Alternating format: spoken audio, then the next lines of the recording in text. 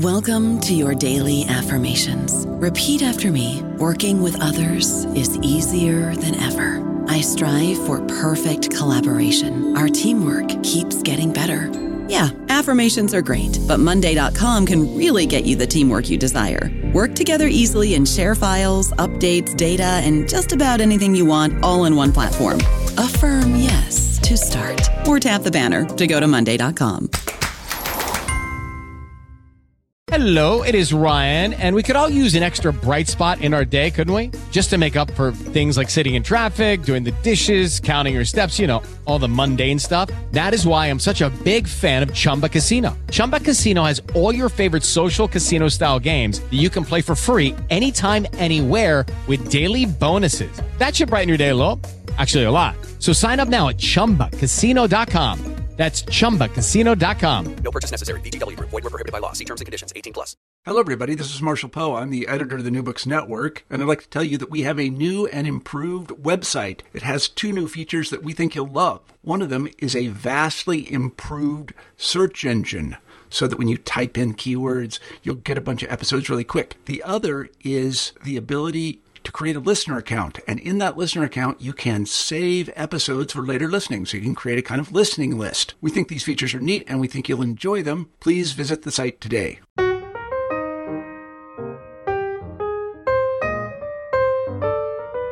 Hello, everyone, and welcome back to New Books and Biography, a podcast channel on the New Books Network. I'm Mark Clovis, your host for the channel. Today I'm speaking with René Weiss about his book, The Real Traviata, The Song of Marie Duplessis. René, welcome to the show. Hello. I was wondering if you could start us off by telling our listeners something about yourself. Well, I'm a professor of English at University College London, where I specialise in Shakespeare studies. I've been there for a very many number of years, but I also write biographies and I write about opera from time to time. And so I came across this particular project simply out of a lifelong passion for opera and particularly for La Traviata. So that's it with the background. But I'm a Shakespearean professionally, and I've also written on other non-Shakespearean studies as a freelance author. It's very interesting how you have this background in Shakespearean studies and how you're talking about a period that is very distinct from, 16th and 17th century England. Did you find that background gave you any additional insights or brought you a different perspective in terms of studying 19th century France and the culture of the time? Quite possibly. I mean, in as much as I suppose melodrama is such a Shakespearean quality, and also I suppose coming to it with a love of detail. I mean, my specialism really is a period of about 25 years, from the 1590s to the 16 teens. But I have been a lifelong reader of Victorian and 19th century fiction.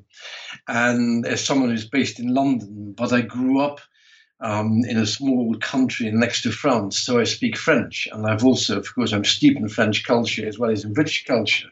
And so I've had that, if you like, that edge that allowed me to have more of a window into the France of the 19th century. But it's really, I came into this not because of the 19th century, but because of Traviata, which is an opera based very intimately on the life of a young woman who lived in Paris in the 19th century.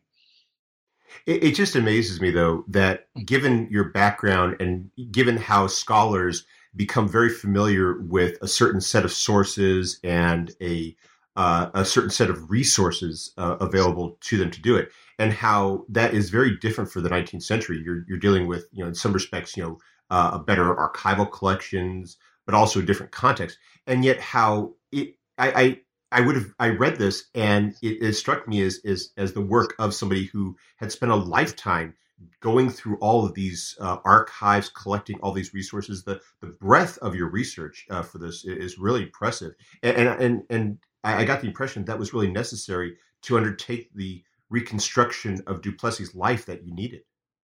Well, I think that's undoubtedly true. To the extent that I love working in archives. And I mean, again, as a Shakespearean scholar, I'm very used to working in, particularly as a Shakespearean biographer, I've worked extensively in archives with America, but also, of course, particularly in Stratford-upon-Avon. So to that extent, I think there's a neat, if you like, link between my if you like, more scholarly expertise and my, what I would consider as my more amateurish writing as a freelance author. I've certainly spent a great deal of time in Paris. I went to all the places in Normandy because, after all, the young woman who is behind the story of La Traviata was born in Normandy, in an area which today looks very much the same as it did in her time. There's a huge amount of material in the archives in Paris. And indeed, the apartment in which she lived, the apartment which she made famous, which is effectively the setting of the opera as well, is still there, though no longer, obviously, as a lived-in apartment. I mean, archival work is everything, and it is precisely archival research that allowed me to, for example, to identify or to establish that she indeed had a baby boy, and that the baby boy's father was a very, very prominent member of the French aristocracy, a member of the Napoleon family. That was only possible because I speak French, because I suppose, reasonably experienced in archives, and because I suppose I was prepared to run with some anecdotal traditions that were rife in the period. And very often, as I know from my Shakespeare research, anecdotes, particularly anecdotes which originate in the period, have a way of turning out to be true or having a grain of truth in them. So I don't, I feel the archival work was, in some ways, everything. Amazingly, in Paris today, if you go to famous Parisian cemeteries, such as the cemetery of Montmartre, they have their own records, which go back to the period immediately after the French Revolution. So you find yourself, as it were, almost literally touching the face of history in situ, on the spot. Marie Duplessis's grave in the Cimetière de Montmartre in Montmartre is probably, allegedly, the most visited grave in Paris. And to think that, literally about 100 yards from her grave is the cemetery office with its own archive. So in that sense, it's a history which is both 150 years ago and yet at the same time very, very present. So you feel as if you were, if not exactly traveling in time, you're certainly very close to stories that may seem a long time ago, but actually, coincide with my great-grandmother's life in time. I was wondering if you could perhaps take us back then just a little bit further from Paris to what you just talked about with Normandy, and talk a bit about Marie Duplessis and her childhood. Because as you described, when she's born, she's not Marie Duplessis. She's somebody very different. Yeah, she's called Alphonsine Plessis. In fact, the name of Marie Duplessis is her mother's name. And she assumed her mother's name, which is actually very, very touching, very moving, because she lost her mother when she was very, very young. Basically, she's born in abject poverty in Normandy. At the time, a deeply agrarian society in the 1820s. Post-revolution, France is pretty poor. There's the revolution, followed by Napoleon, followed by Waterloo, followed by the defeat, and so on. So she grows up in a family of. Her mother is a beautiful, intelligent young woman who marries a peddler who's an extremely violent drunk, who one evening tries to kill her, and by a miracle, almost simply a miracle here, meaning a postman intervening and saving her, she has to flee. So Marie Duplessis becomes effectively an orphan in the hills of a place called the Orne, that's spelled O-R-N-E, which is basically southern Normandy. And she becomes a kind of a feral child almost for a couple of years, having to fend for herself. Her father is a drunk, he's a criminal. And what happens is that she's looked after by family locally a little bit, although she does beg to eat. But as she grows up, her mother by then has gone, she has fled, and ends up rather bizarrely on Lake Geneva with an aristocratic English family. And in fact, her mother is actually buried in the same cemetery as Charlie Chaplin's brother, just off Lake Geneva, in a place called Montreux, near Montreux. Same place as the film festival. In the meantime, her two daughters, one of whom is very pretty, one of whom is not particularly pretty, but the pretty one is Alphonsine Plassy. As she becomes 10, 11, 12 years old, her father, this monstrous character, realizes that he can make money out of her. So he effectively sells her to an old bachelor. But by then, because she has this feral childhood, human sexuality, normal sexuality, is already an alien construct to her. She knows what people do in the countryside, and she tells us this later on. She just saw what people did, because she was everywhere, always surrounded by shepherds, by older men, and she becomes effectively an abused child. She's sold to this sort of old bachelor. He abuses her. People start talking in the village. And one day she flees, and she flees the bachelor's home because she has just reached puberty. She doesn't know what it means. She is terror-stricken. Local people pick her up, look after her. And so this life of abuse starts. Bizarrely, her father then recovers her. He gets custody of her. There's no real sense of anything that we might call a civilized society or a structured society. She doesn't really go to school. There is a kind of elementary school that she attends. She only has one thing going for her, and that is her health and her extreme teenage beauty. So her father then horribly, and we know this because she tells us, her father then decides to take her to Paris to effectively, I suppose, just pass her on, get her off his hands. But before doing so, he spends 2 or 3 weeks with her in a hovel, and what happened in that hovel, in that hut, again caused, a scandal locally. She is repeatedly, we'd have to say she's repeatedly raped by her own father. And then she ends up in Paris. She's in a very, very young teenager, and she becomes in Paris, But before she gets to Paris, what is clear to everyone are two things about her. She's very pretty, and she's extremely intelligent. And it's these two qualities, her intelligence, ability to pick up learning everything, that would ultimately give her a passport literally to the highest echelons of Parisian society. But her childhood is a nightmare beyond end. It's almost unimaginable. And in fact, when I wrote the book, I put some more of what was absolutely documentary evidence into it. And my publishers felt that some of the evidence, and if you know the book, some of it is pretty terrible. This is 19th century abusive culture on a scale that, we think things are bad sometimes now. But if you read what the medical reports on children being abused in the period, obviously particularly young girls, it is too terrible to read. And in fact, my publisher said some of this stuff is so dreadful, we don't think it should be in the book.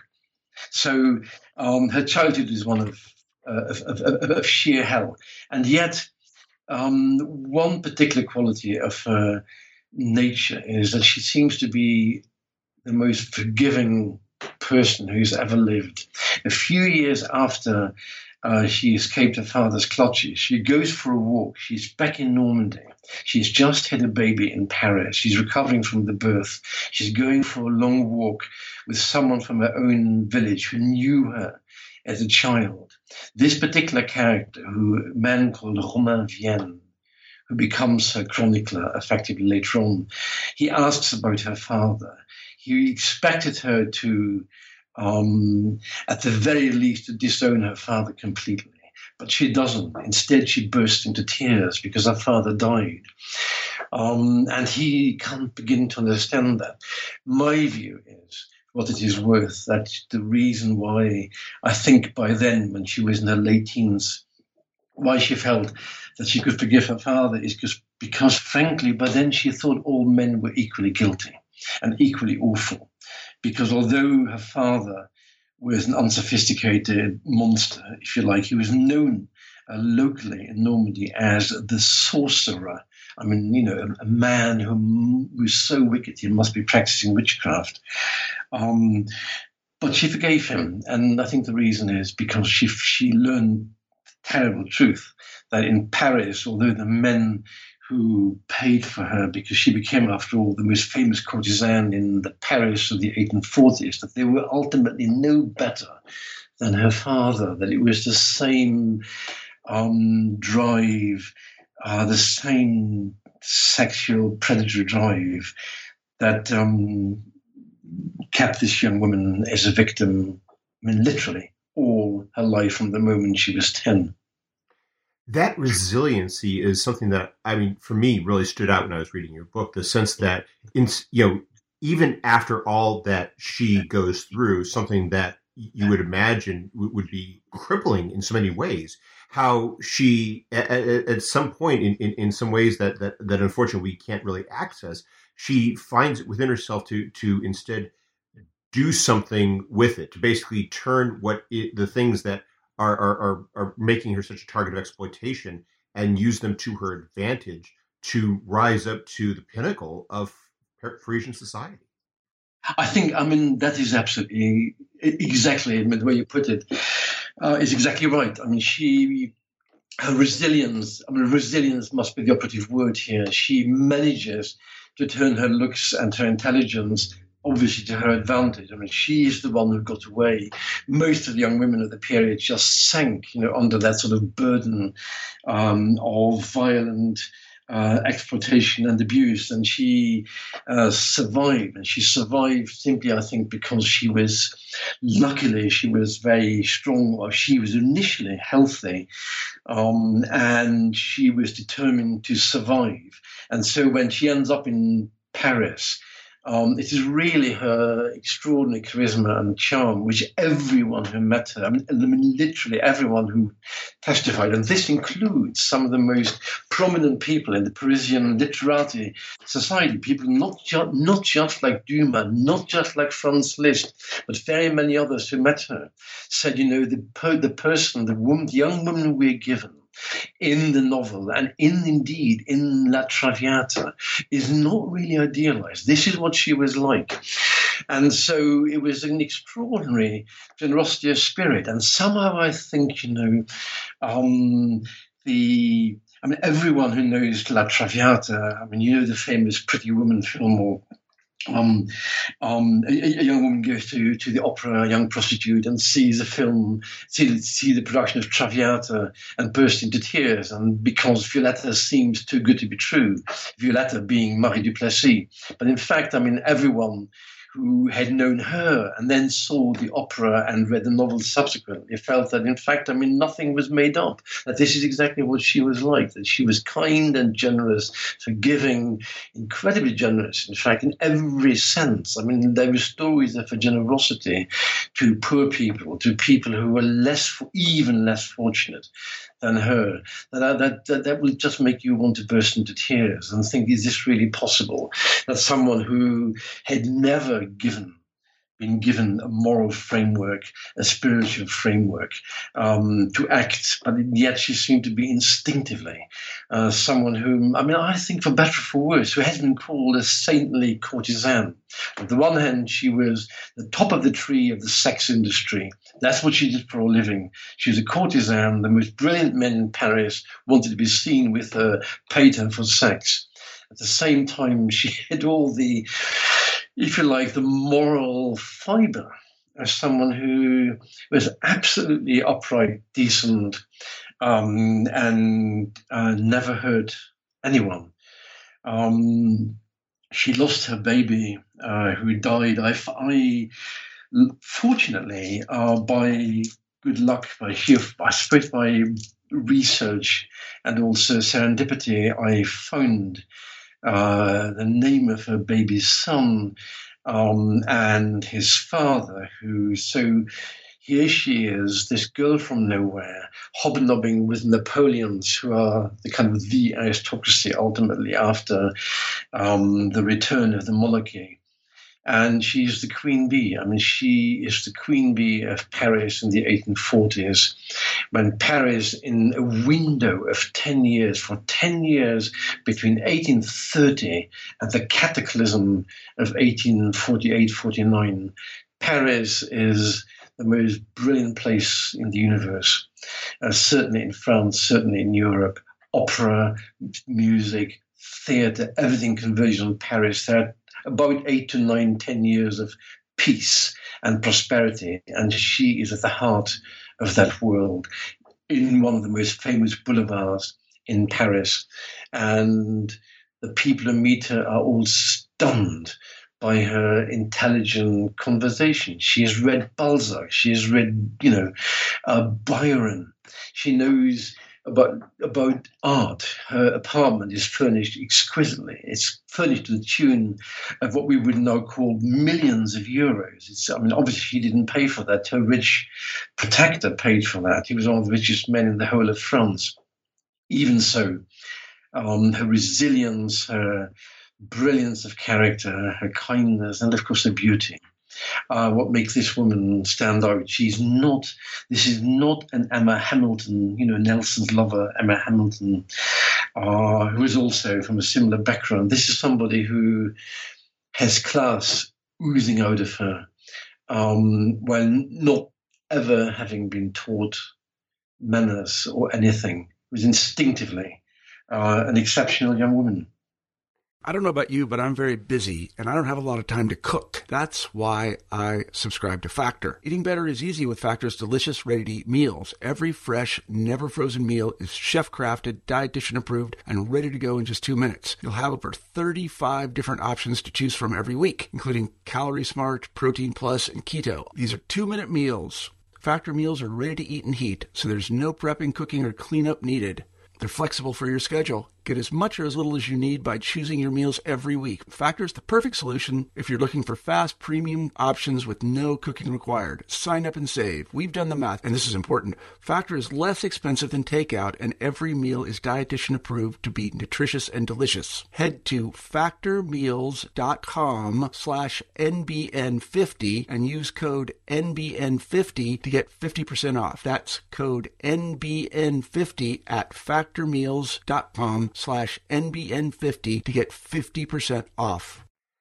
You've described some of the personality traits and some of the abilities that made her such an appealing person, and yet there's more to it than that, because it's not enough for her to simply show up in Paris, and it's not as though she's instantly swept up into court circles. How does she ultimately rise up while she's in Paris? Who does she meet, and how does she use those initial relationships to go further? Well, she starts life as a laundry woman in Paris, which is what many young women did at the time. And to be a laundry woman basically meant you were fair game. And so many of these young women who basically didn't earn very much at all in order to supplement their income, of course, effectively found themselves out as mistresses to the richer men, the bourgeoisie and the aristocracy of the period. And so they would hang out around the theatres of Paris and the opera houses. And there were at least 2 famous opera houses and many theatres in the area where Marie Duplessis, or as she was known at the time, Alphonsine Plassy, worked. Initially, she became the mistress of a local restaurant owner who put her up in a small apartment, and suddenly, from living effectively in what one would call, for better or for worse, a flea pit, she suddenly had an apartment to herself. At some point, she became the mistress. She was spotted, we don't quite know how or when, by one of the most powerful men in the whole of Paris. He was called the Duc de Morny. The Duc de Morny is a Napoleon by birth, although he's a bastard Napoleon, as it were. He's not directly descending from Bonaparte, but he is a member of the Napoleon family. He's extremely brilliant. He loves women.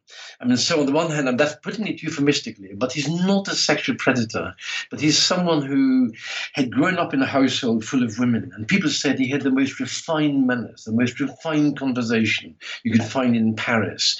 And he takes her under his wings. He becomes her lover.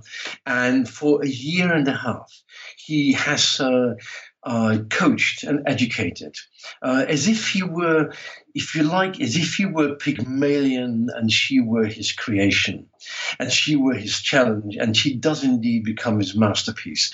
When he meets her, she is a capped woman, capped by a petit bourgeois. When he and she finally part, we don't quite know exactly when, but about sort of 18 months later, or so 18 months or so after the affair started, she is richly capped. She is very glamorous. She's extremely cultured. Her conversation is now cultivated. She can play the piano up to a point. So he effectively takes, as I put it, I suppose in my book, he takes this shepherdess and turns her into a princess. And a princess is, of course, what she then becomes. Because of him, she moves in the upper class Parisian circles. Everybody gets to meet her. People are instantly, again, the number of testimonies are legion, are instantly bewitched by her conversation, by her presence, by her charm. So it's this very powerful lover who creates them. And from being Alphonsine Plassey, she now becomes Marie Duplessis. It sounds aristocratic because the French du, meaning, of, or German von, but in fact, it is her mother's name. And it is her way, I'm convinced, of making her mother live again. By then she knows that her poor mother died without ever seeing her daughters again. So I think, as much as anything, changing her name from Alphonsine Plassey to Marie Duplessis is also, and perhaps primarily, a way of keeping the memory of her mother alive. I mean, several years later, at some point, not long before her death, an English aristocrat, a brilliant English aristocrat who looked after her mother and had her mother painted, gives Marie Duplessis a picture of her mother, and it broke her heart to see her young mother, when she herself by then was so very, very sick, dying of consumption. But I mean, her personality was everything, and that's what, and her reading, she read voraciously, and so for someone from her background to read Balzac, to read English classics, to know Byron's Childe Harold, to know who Byron is, to know who Shakespeare is quite extraordinary. I think one tends to forget that she was incredibly young when she died. So she packed in an awful lot into about, 6 or 7 years of glamour in Paris. She became very friendly with a well-known Parisian actress. And this Parisian actress wrote a memoir, and in it she talks about meeting Marie Duplessis and how Marie Duplessis was very conscious of the fact that, whichever way you turn it, she was a prostitute, ultimately. And she confessed that, the one thing she could never bear to be again was to be poor. And I love Gone with the Wind. And I remember when Scarlett O'Hara swears and vows she will never be poor again, will never be hungry again. And it's that kind of, if you like, that sort of grim experience of hunger and destitution and poverty that I think made her determined more than ever, and never ever to be there again. And if it took being a prostitute or being, let's say, courtesan. That's what she would do, and that's what she did very successfully.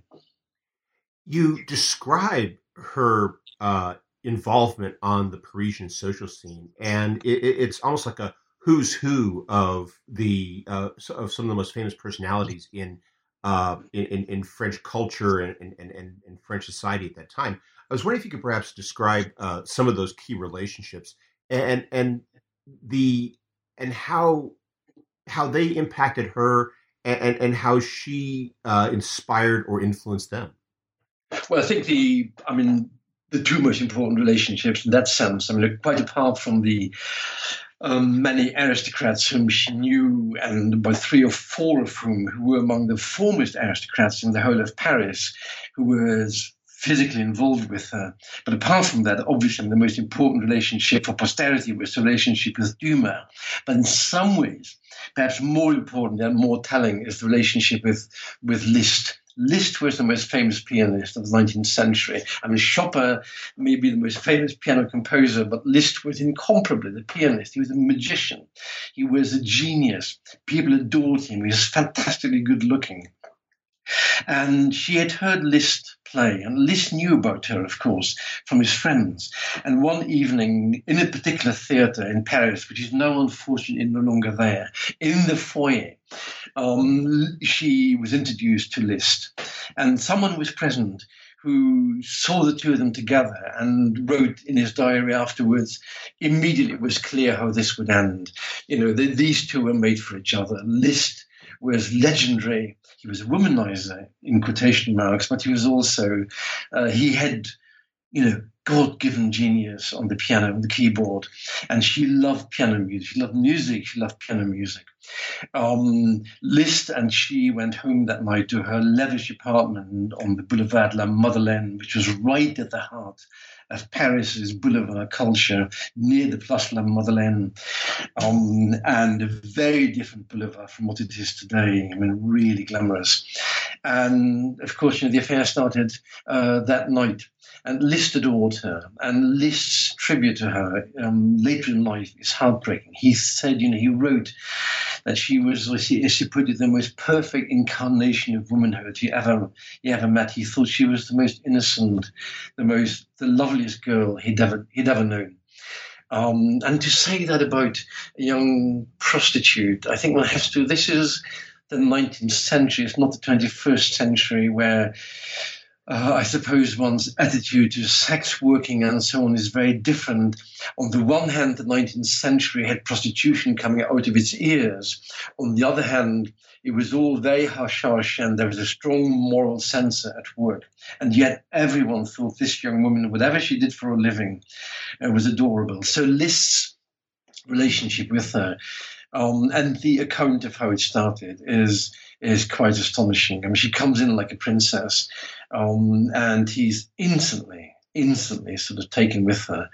Dumas is the one, of course, who ultimately is the reason why this is Dumas' fils, that's Dumas the son, the younger Dumas, who meets her at the theatre, at a party, and falls in love with her. But although the Dumas name is very famous now, Dumas was ultimately a fairly minor player. His father, who's the author of The Count of Monte Cristo and The Three Musketeers and so on, his father was very famous. The younger Dumas was not, and although he was not poor, he didn't have the kind of money that allowed him to keep Marie Duplessis, and he was very rueful about that. But he, of course, he did meet her. He did become her lover, but not exclusively so, which is what he apparently wanted.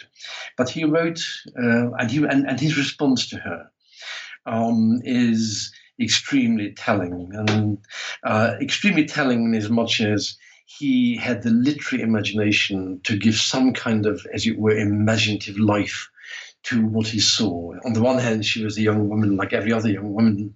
On the other hand, he realized that she was in some ways more, that there was something about her aura that demanded to be shared, and that could only be shared ultimately in fiction. And also, I think the fiction that he wrote, the novel, it's a short novel that he wrote, La Dame aux Camélias, The Lady of the Camellias, is ultimately a way of hanging on to her. He wrote her a fairly bitter note, because she wouldn't stay loyal to him or faithful, because of course she actually, all the time she lived in Paris, after parting from the person who made her Marie Duplessis in the first place, she was at that stage for most of her life technically, or if you like, almost legally owned by one of the 5 richest men in Paris, who was a very old count called Stackelberg.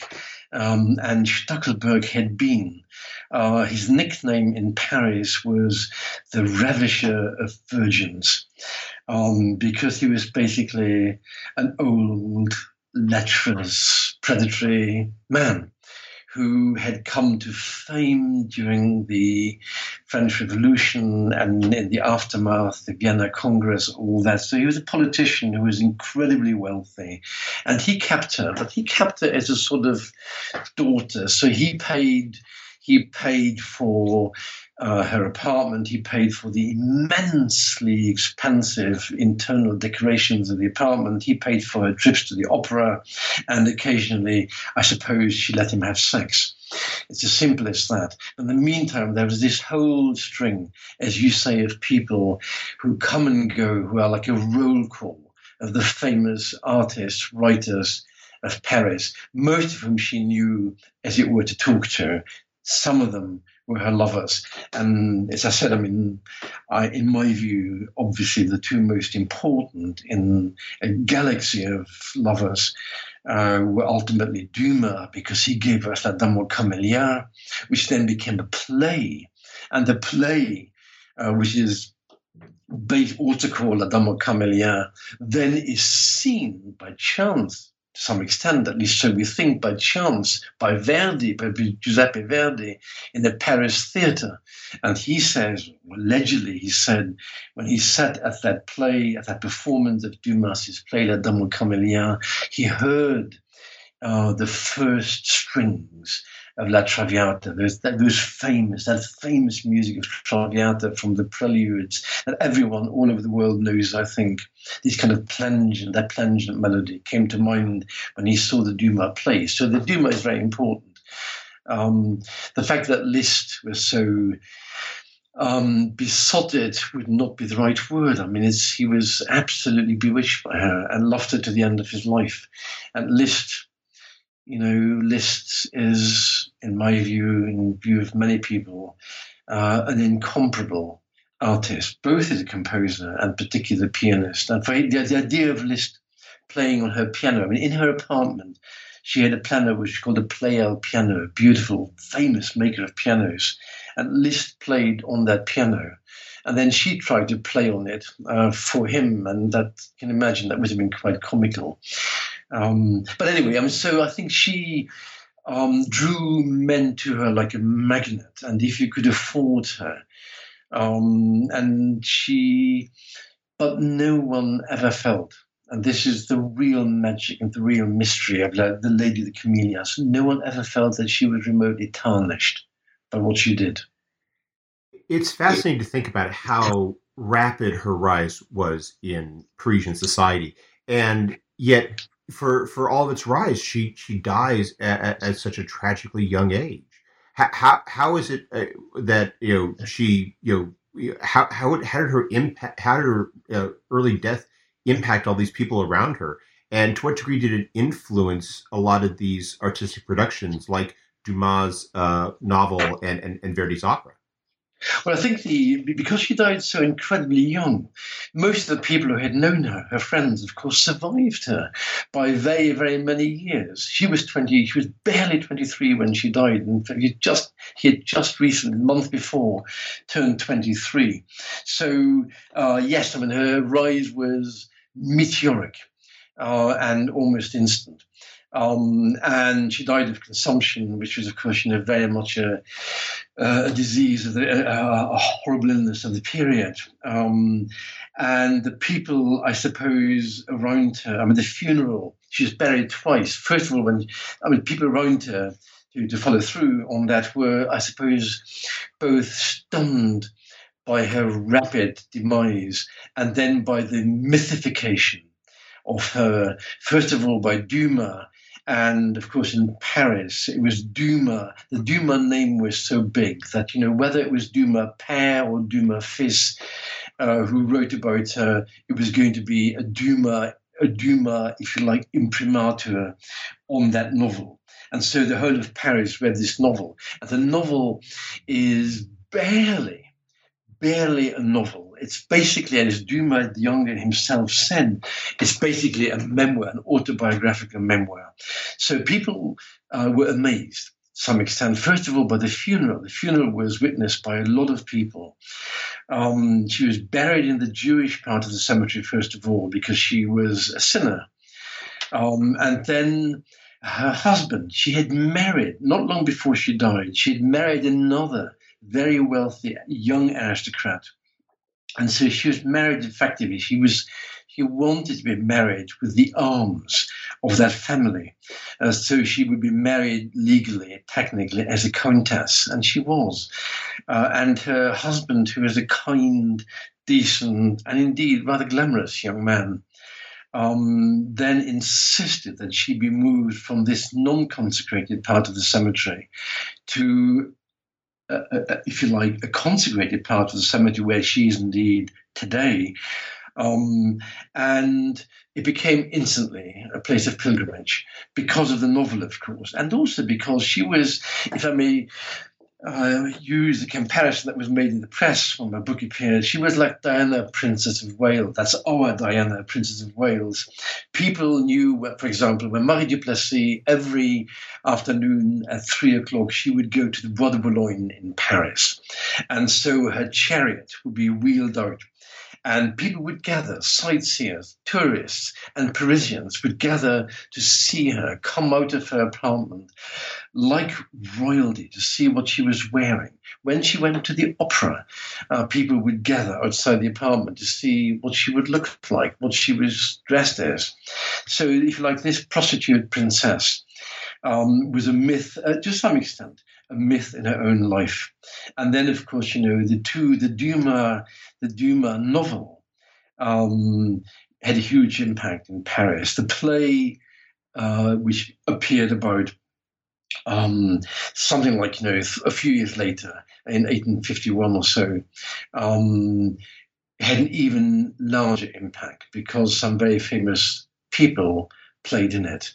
And then, of course, 2 years after the play comes La Traviata, and with La Traviata, the story, which is in some ways a desperately sad, tawdry story, becomes elevated to the world of myth and magic, and the whole world knows about La Traviata.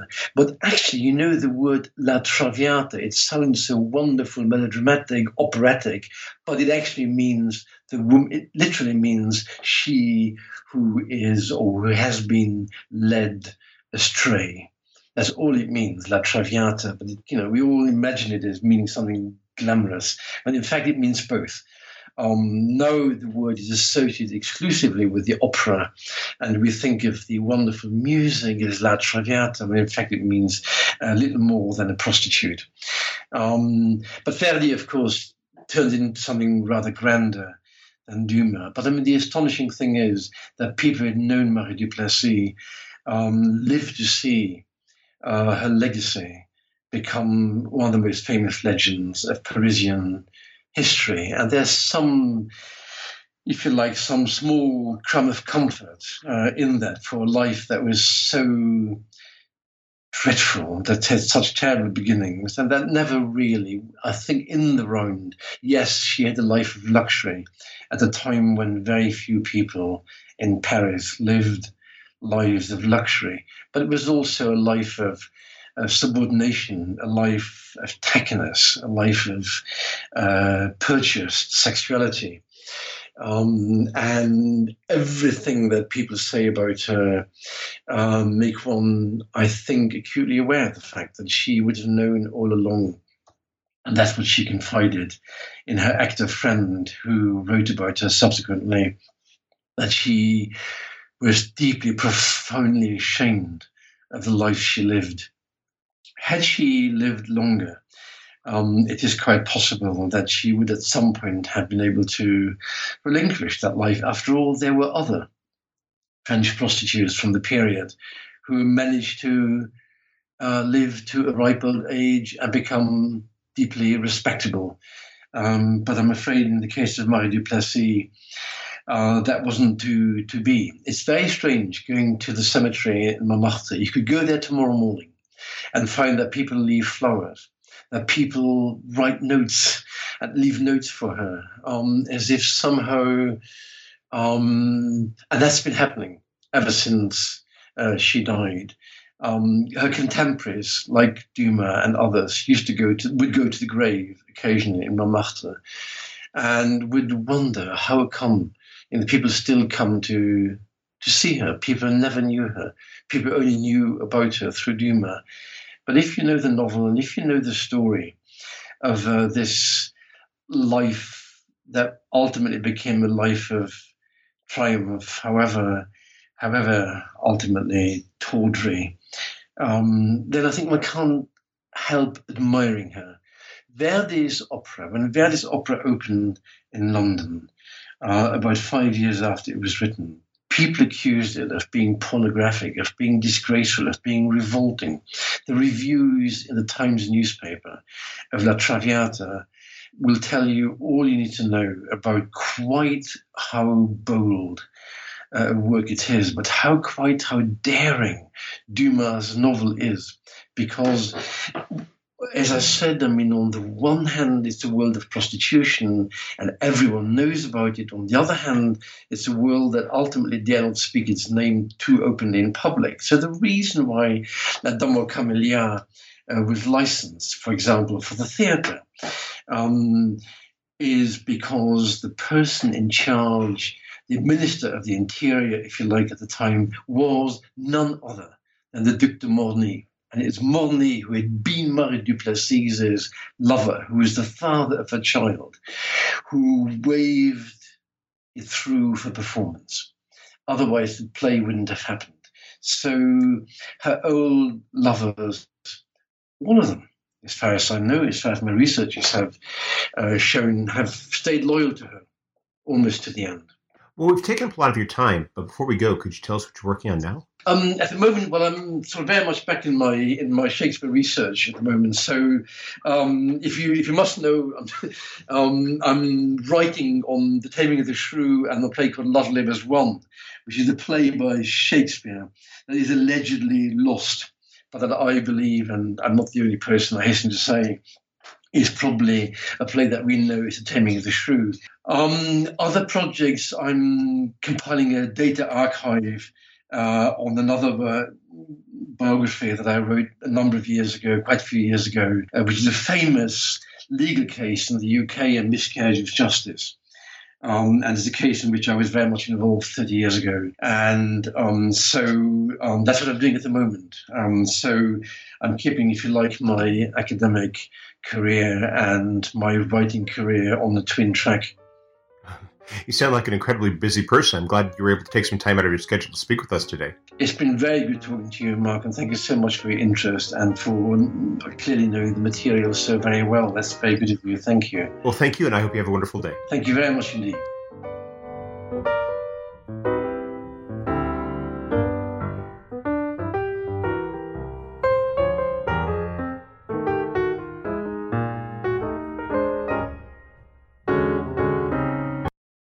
Hello, it is Ryan, and we could all use an extra bright spot in our day, couldn't we? Just to make up for things like sitting in traffic, doing the dishes, counting your steps, all the mundane stuff. That is why I'm such a big fan of Chumba Casino. Chumba Casino has all your favorite social casino-style games that you can play for free anytime, anywhere with daily bonuses. That should brighten your day a little.